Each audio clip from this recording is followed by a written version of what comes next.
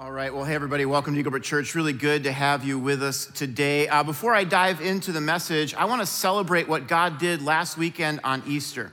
Across our 8 campuses, we had 53,226 people attend. Isn't that incredible? That is the highest on Easter ever in the history of our church. And before I show you this next number, let me give you just a little bit of context. The average church in America today, according to statistics, sees about one person come to faith in Christ every year. Average church, one person making a decision to follow Christ every year.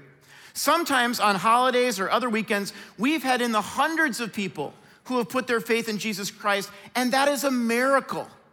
We're just blown away by that. So with that in mind, let me show you how many people made a decision for Christ this past Easter. 2,079 of you. It's amazing.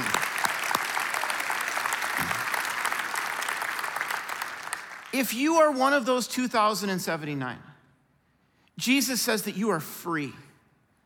That the burdens that you carry with you in life that have been weighing you down, they are gone. You are forgiven. Your past is completely wiped clean. You are free and forgiven, and this is just the start for you. This is not the finish line, this is the start. The start of every day waking up and going, God, I wanna know you.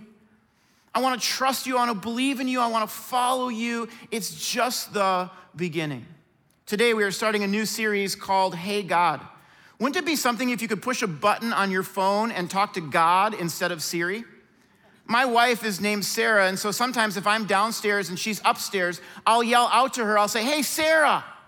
And my phone will beep and go, what can I help you with? And of course, Sarah doesn't hear me. She doesn't respond. So I have to yell again, and I'll say, hey, Sarah, and my phone will be, what can I help you with? And I'm like, this is just a total circus act over here. But don't you wish that you could push a button and you could get an immediate answer from God? God, why did you create mosquitoes? Is the Bible really true? How come I didn't get that job? Or how come we had that divorce? We want an immediate answer from God for questions like that, but God doesn't often communicate that way. So in this series, we're gonna look at the most difficult questions that people have about God. If you are a person who is skeptical about faith, Jesus, or Christianity, this series is for you. If you are someone who has a family member, so your husband, your son, daughter, your parents, brother or sister, who is skeptical about faith, Jesus, or Christianity, then this series is for you. If you are a believer in Christ already, but you just wanna know, why do I believe these things? And I wanna be prepared if somebody asks me a hard question. I don't wanna just fumble through that. I wanna have a reason for why I believe.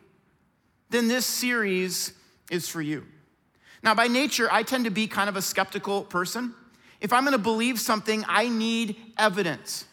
And so with that in mind, I'm gonna make one of the most controversial statements that I have ever made in a message. Okay, if you're a mom and you got your kids sitting near you, you might wanna cover their ears because you don't want them to hear me say this. Here it is. I don't believe if your shoelace is untied that you will trip and hurt yourself. I don't think you will. I think you could go your whole day and have your shoelace untied. You could walk all over the place and nothing bad would happen to you. But I am like the only person I know who believes this. The shoes that I wear on a regular basis are from Target, and they're good shoes, but the shoelaces for some reason always come untied. And so I'll tie my shoes, I'll get in the car, I'll drive someplace, I'll get out, I'll look down, I'll be, oh, my shoe's untied. And it's kind of annoying, that sound of it flapping around, so usually I'll get down and retie it. But sometimes my hands are full and I just can't. In fact, recently I was walking to a restaurant off of Grand Avenue in St. Paul. And I got out of the car, I'm holding my newborn daughter, and I look down and my shoelace is untied. I was parked in kind of this weird parking lot. I had to walk through a back alley, and I see this guy my age coming towards me. And he has this kind of alarmed look on his face. He's intently looking at me. Now, under normal circumstances, I might have gotten nervous about this, but he was holding a yoga mat. So I'm like, I don't think I'm gonna get mugged. You know, like, people mostly aren't using their yoga mat. Like, give me everything you got. So So I felt like I was okay, but as I got up to him, he looked at me and goes, "Your shoelace." And I said, "Yeah, I know, I'll tie it, when I get a chance."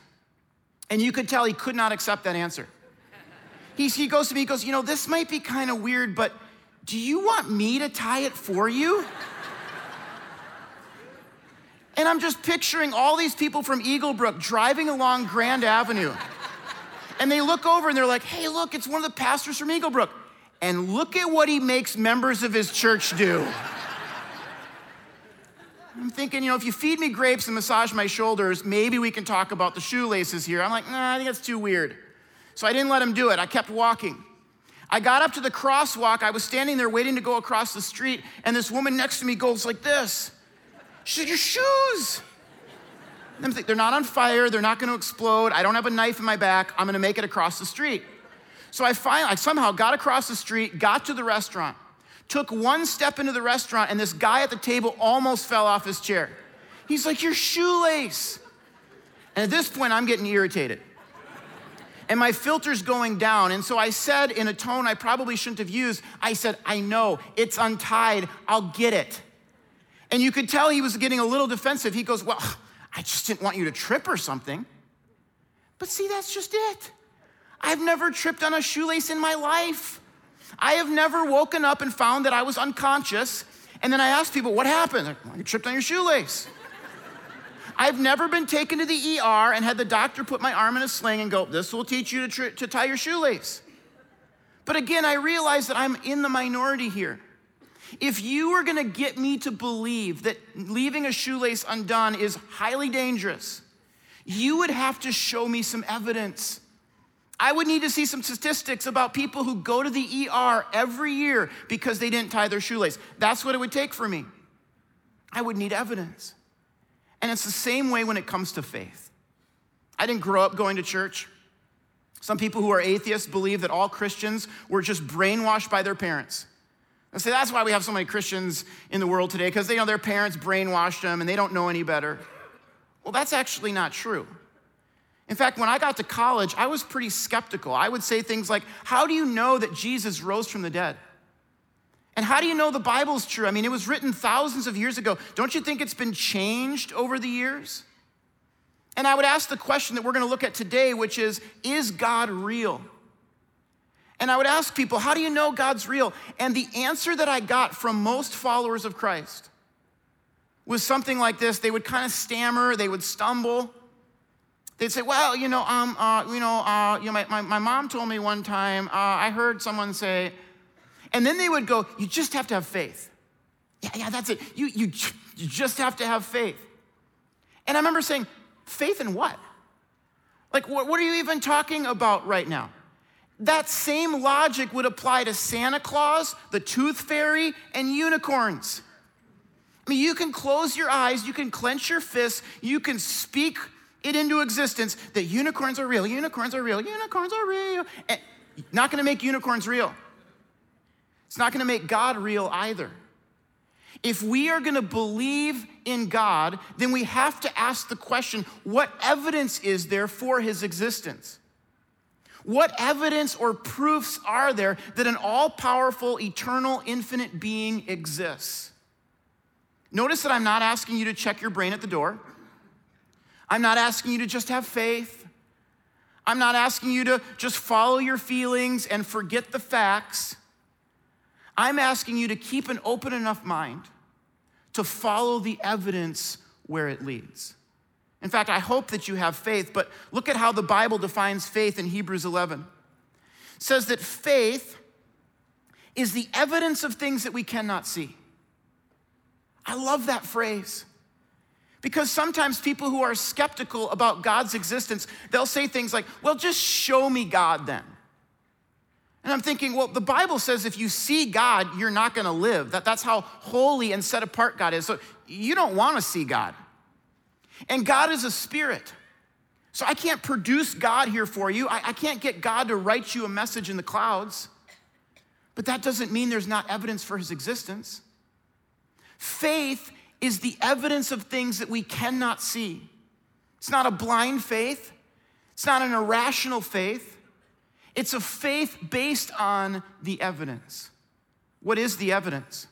Well, I could give you 15 or 20 arguments for the existence of God, but I'm just going to give you 3. The first one is this: science. How many times have you been watching CNN or the History Channel or something like that, and the announcer will say, tonight we're going to talk about faith versus science? Our first guest is a professor from the University of Oxford. He's an evolutionary biologist, and he is a best-selling author. He believes that science, not faith, has the answer to all of life's greatest questions. Our second guest is named Joe Smith, and he eats only red meat, believes that Oprah is the Antichrist, and lives in a swamp. And you're like, wait a minute.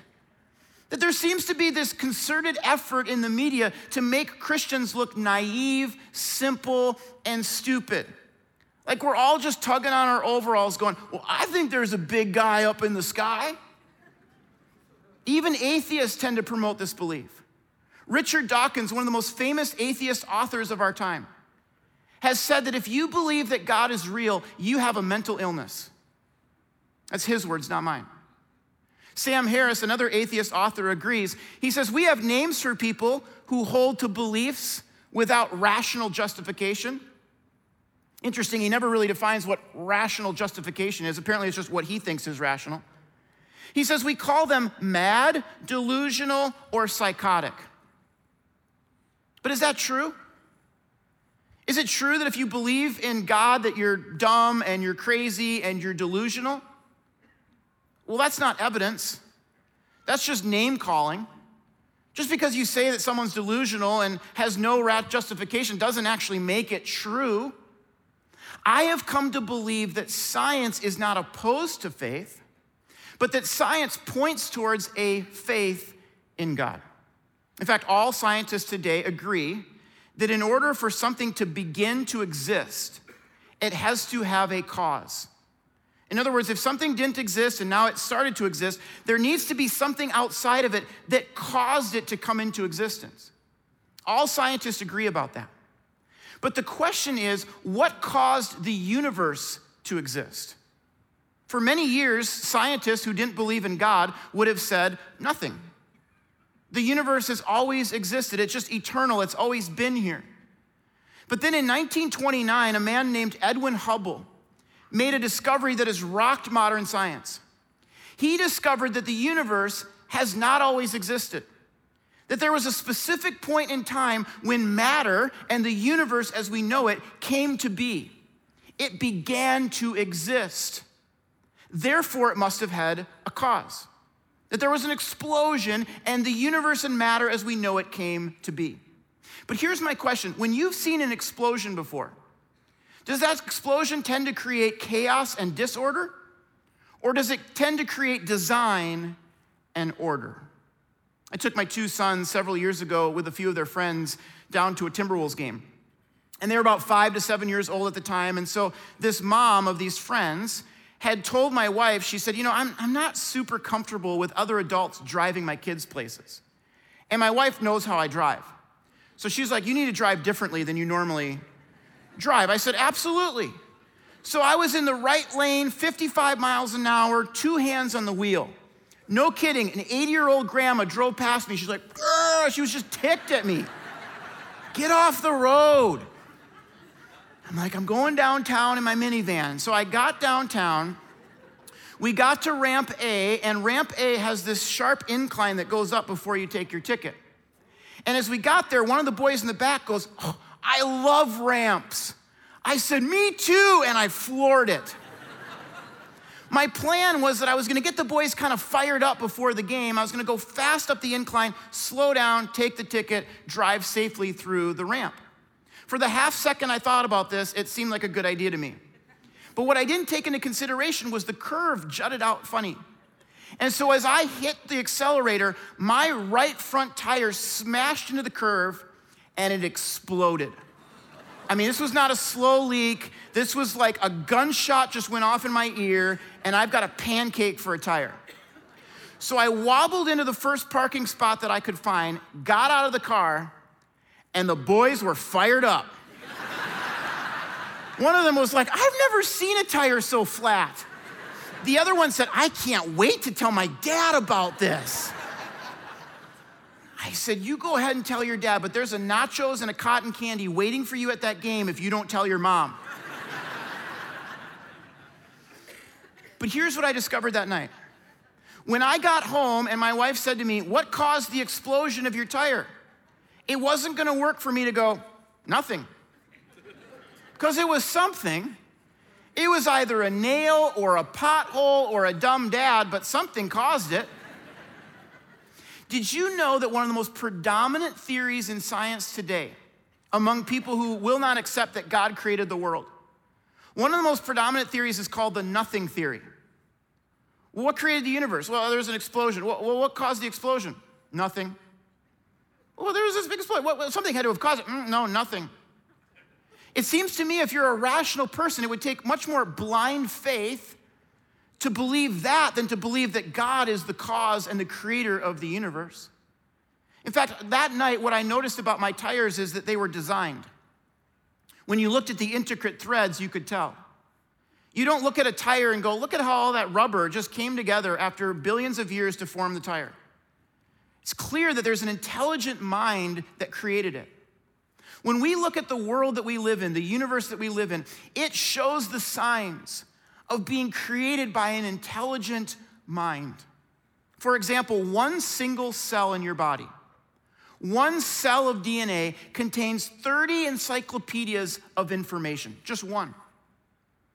Information doesn't gather together on its own over time. Actually, the opposite is true. If I was in a helicopter and I had a bunch of confetti and that helicopter exploded, what would you think if the confetti landed on the ground spelling out the word congratulations? You go, well, that didn't just happen. That wasn't just random by chance. Clearly, an intelligent mind gathered it and spelled it out that way. Francis Collins, who has studied DNA more than anyone, and DNA, by the way, is a cutting-edge place of science right now. He calls DNA the language of God. He said, I have no other explanation for how this would happen, how you would have DNA the way you do, apart from the existence of God. A human eye is more complex than a computer. If you saw a computer just lying there, you wouldn't say, oh my goodness, look at how this computer just came about on its own. The human eye is much more complex than any computer that you've ever used. Our world shows signs of being designed. That's why the very first verse in the Bible says, in the beginning, God created the heavens and the earth. That's such a crystal clear statement. First verse of the Bible. Doesn't necessarily say all the details of how God did that. It says he spoke it into existence, but we don't know all the details. That wasn't the point of what he was writing. But he's very clear that God created it. Psalm 19 says, the heavens tell of the glory of God. The skies display his marvelous craftsmanship. But here's the thing. If the strength of gravity, if the amount of dark energy, if our distance to the sun or the ratio of protons to electrons was just this much different, if it was just a fraction of a decimal point different than what it is, then we could not exist as people. We wouldn't have a planet or a universe to live on. Astrophysicists tell us that there are 122 variables that have to be precise to the decimal of all decimal points all together at the same time in order for the universe to exist. What are the odds of all 122 of those variables randomly by chance coming together the way they are? Sir Roger Penrose, a mathematician and physicist, has studied this. He says the odds of that are 1 to the power of 10 to the power of 123. Now, I'm not smart enough to write that out for you. But Fred Hoyle, who's an astronomer, says that the odds are better that a tornado will whip through a junkyard and produce a Boeing 747. If you were gonna bet on this, if you're gonna bet your life on this, you would have a better chance of a tornado whipping through a junkyard than you would have of all 122 of these variables lining up precisely where they need to be. Hoyle used to be an atheist. He became a believer based on the evidence. We live in a tiny subdivision called the Milky Way. You thought you lived in Oakdale or Orono or Circle Pines, but you live in the Milky Way. And it really is a tiny subdivision when you compare it to the universe. It would take you a full light year to get across our universe.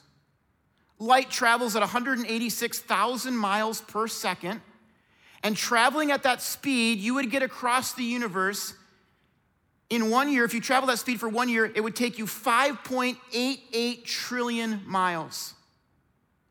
And God created it all.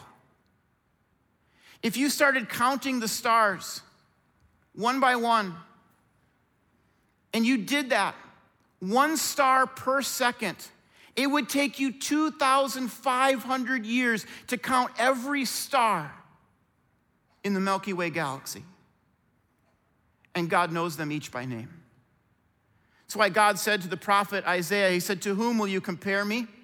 Or who is my equal, says the Holy One? Lift up your eyes and look to the heavens. Who created all of these?"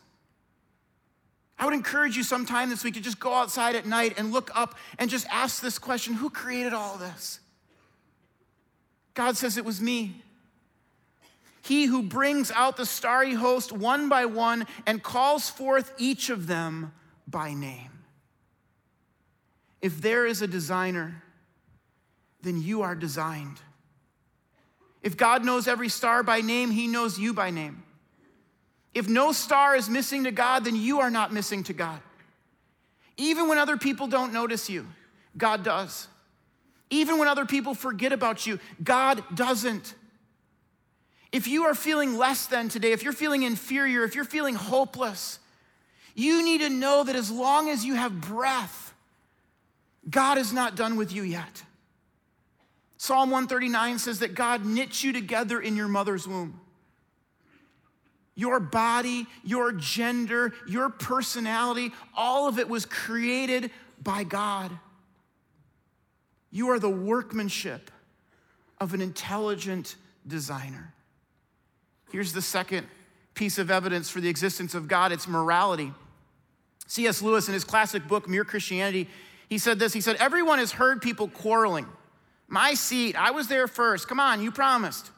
Children as well as grown-ups. What interests me," he writes, "is the man who makes them is not saying that the other man's behavior does not please him. He's appealing to some sort of standard of behavior, expecting the other man to know a law, rule, or morality about which they agree." See, all of us seem to have this sense of right and wrong. We all know it's wrong to butt in line. Somebody does that, you're like, "Hey, get to the end of the line." We all know it's wrong to murder and rape and abuse. We all know that. The question is, how do we know that? If you're not a believer in God, you would say, well, over time, human beings have kind of evolved, and collectively we've decided what's good for us and what's not good for us, and that's kind of how we get our sense of morality. A follower of Christ, Christianity believes that we know right and wrong because God has hardwired it into us.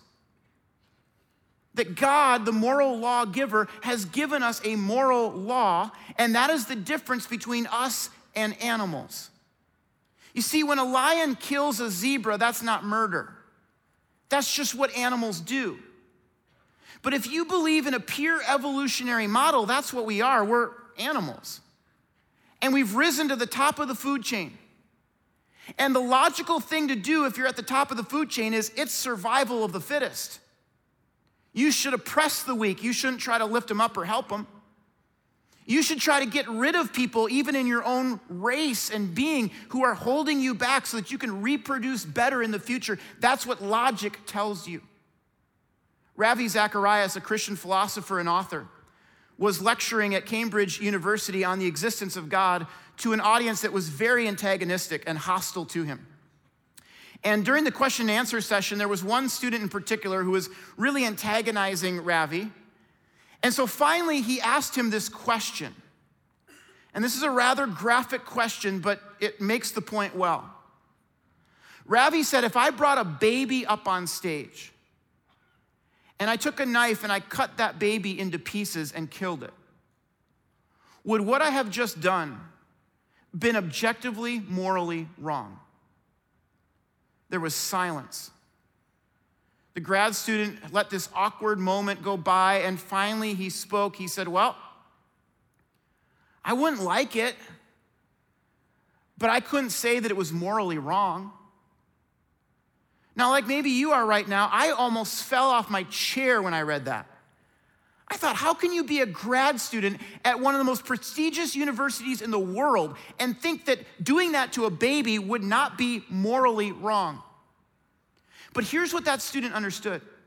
He understood that if he said to Ravi Zacharias, yes, it's objectively morally wrong, Ravi was going to ask him a follow-up question. And the follow-up question was going to be, by what authority do you say that that is objectively morally wrong? You see, without God, we don't have objective moral values. Everything is subjective. You may like something different. Who's to say who's right and who's wrong? You say, well, it's our culture. Everybody collectively, we kind of agree what's hurtful and what's harmful to people. Oh, really? Well, what happens when an entire culture decides that the morally right thing to do is kill Jewish people? What happens when a whole culture of people says, you know what, let's get rid of people with mental illnesses and disabilities so that we can be even stronger in the future? What do you do then? Does that make that morally right? No, it does not. Because it's not our opinion. It's not our culture's opinion. It's God's opinion. The existence of morality, of objective right and wrong, which, by the way, we all intuitively know is true, points to the existence of God. The third piece of evidence is this. It's experience. Now, up until this point, I've been appealing to your intellect. But for some of you, you say, you know, it's not that. I want to believe that God exists. It's just, I just don't feel God. God feels so distant to me. And there's actually a belief system called deism, which believes that God created the world and then just kind of distances himself. Lee Strobel, the author of Case for Christ, was walking through a Cracker Barrel. I think lots of fun things happen in Cracker Barrel, but he was walking through a Cracker Barrel and he heard this woman go, "What's deism?" And he stopped in his tracks. He was like, "I've written a whole book on that." So he turned around, he went back to her, he said, well, deism is this belief that God created the world and then just kind of steps back and watches it function. But then he started to argue for the existence of miracles and God and how God is actively involved in our world. And finally, this woman said to him, she said, no, I didn't say what's deism. I said buenos dias. Strobel's like, back to eating his fried chicken steak, I guess. But here's what deism is. It's this belief that God created the universe and then he just kind of lets it orbit around the sun and he's not involved. Jesus says that's not true. God doesn't want you just to believe that he exists. He wants you to have a personal relationship with him. He wants you to know him and experience him in your life. In fact, if you were to ask me, how do you know? I mean, come on, how do you know that God is real? I love to read about this stuff, so I could give you arguments about creation and morality and the resurrection of Jesus Christ, but deep down inside, I would say, I just know. It's because I've experienced God at work in my life. I've seen things and I've seen God do things that I can only explain by the fact that God is real. One of those is my father-in-law. My father-in-law was at a place in life about 6 or 7 years ago where my wife and I looked at each other and we thought, this is never going to change. And then somehow by the power of God, it changed. And so I asked my wife this week if she would be willing to tell her story of her and her dad. Take a look at the screen. Every once in a while, I get a text message from my dad. He writes me notes of encouragement, tells me how much he loves me, or sends a Bible verse. If you would have told me 10 years ago that my dad would be doing that, I never would have believed it. What God did in my dad's life proves to me that God is real. I began following Jesus when I was a little girl, but everything else in my life felt chaotic. My dad struggled with alcoholism his whole life. I'll never forget the day he promised to take me to the zoo. I was so excited. But when it was time to go, he was too hungover to stand up. We never went to the zoo. My mom was afraid of my dad. He was physically abusing her, even in front of us kids. So she took my sister, brother, and me, and we left. The 4 of us moved into a women's shelter, and eventually my parents divorced. I didn't see my dad for 3 years.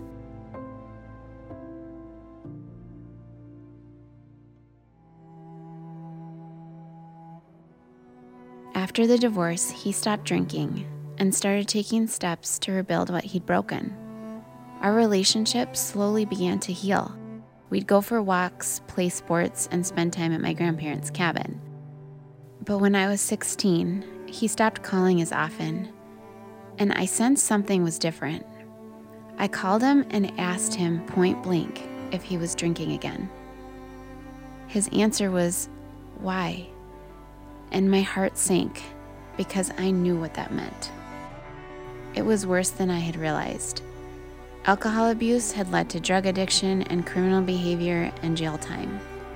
He tried treatment centers more than a dozen times, but he always went back to using.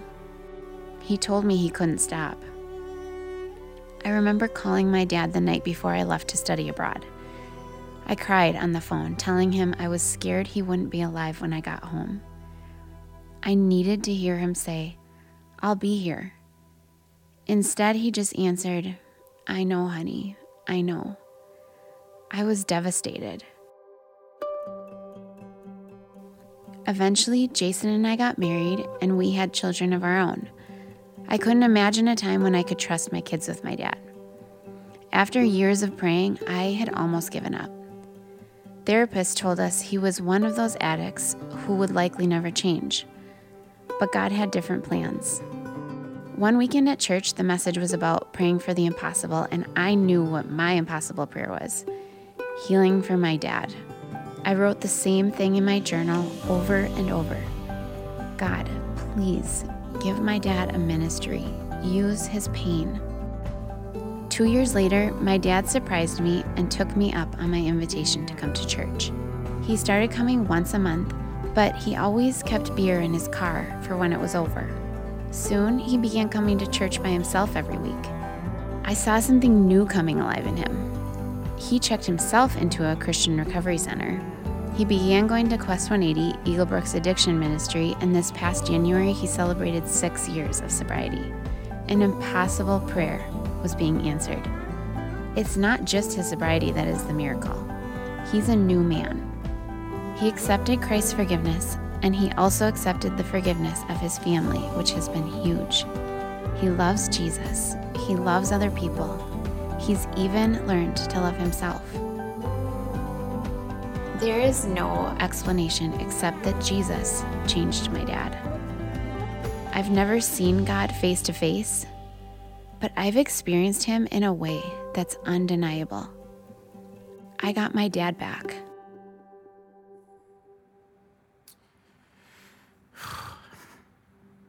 I remember one time I had encouraged my wife to do family counseling with her dad. I said, "I want you to have a relationship with your father."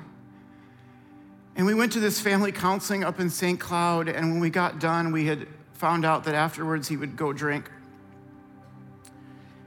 And I remember looking at each other at one point thinking, this will never change. There's just no way it's ever going to be different.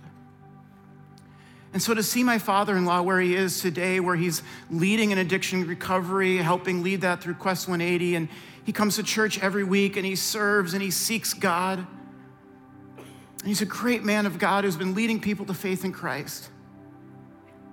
When people ask me, how do you know God is real? I say, I just know. I've experienced him and see him do things in my life that I can't explain any other way.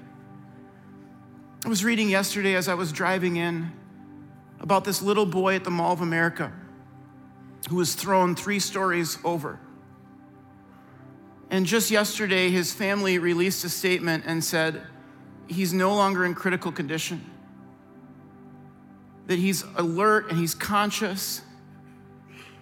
And then they added this statement. They said, Jesus did a miracle for our son. He said, we can't explain it any other way.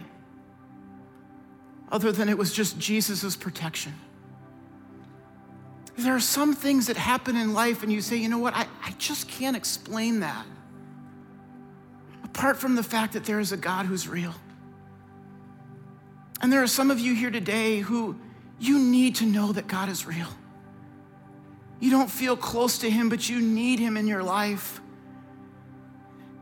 The Bible says when you draw close to him, he will draw close to you. That as you begin to draw close to God and you seek him out through reading the Bible or coming to church or listening to messages and praying, that you will just know. You'll know that God is with you. You'll know that God loves you. You'll know that God is a refuge and will protect you. You'll know that God will give you the strength that you need to get through this day and this week. You'll just know that God is real. And so today I want to close in prayer, and I want to pray for those of you who today need to know or need to be reminded that there is a God who created you and loves you and is with you right at this minute. That he is real and he is here. And that you would be reminded of that today. Let's pray. God, I pray for every person who needs to know that you are real. God, some of us have so many doubts and we don't feel close to you. But I pray, God, this week that as we draw close to you, that you would draw close to us. And that we would sense your presence and your love in our life. God, if there's anyone here who has never followed you and said, God, I believe in you, I trust you, I pray they would make that decision and that commitment. It starts with a relationship through Christ.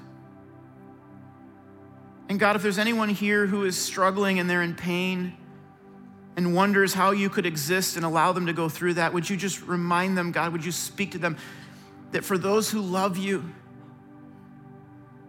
you can work all things for our good. And Lord, I just pray if there's anyone here who has a family member or someone that they care about deeply, who's struggling with an addiction or something else in life, I pray that you would renew in them right now a belief that nothing is impossible with God. We ask all this in Jesus' name, amen. Hey, if you need prayer for anything at all, come on down front. Otherwise, have a great weekend, everybody.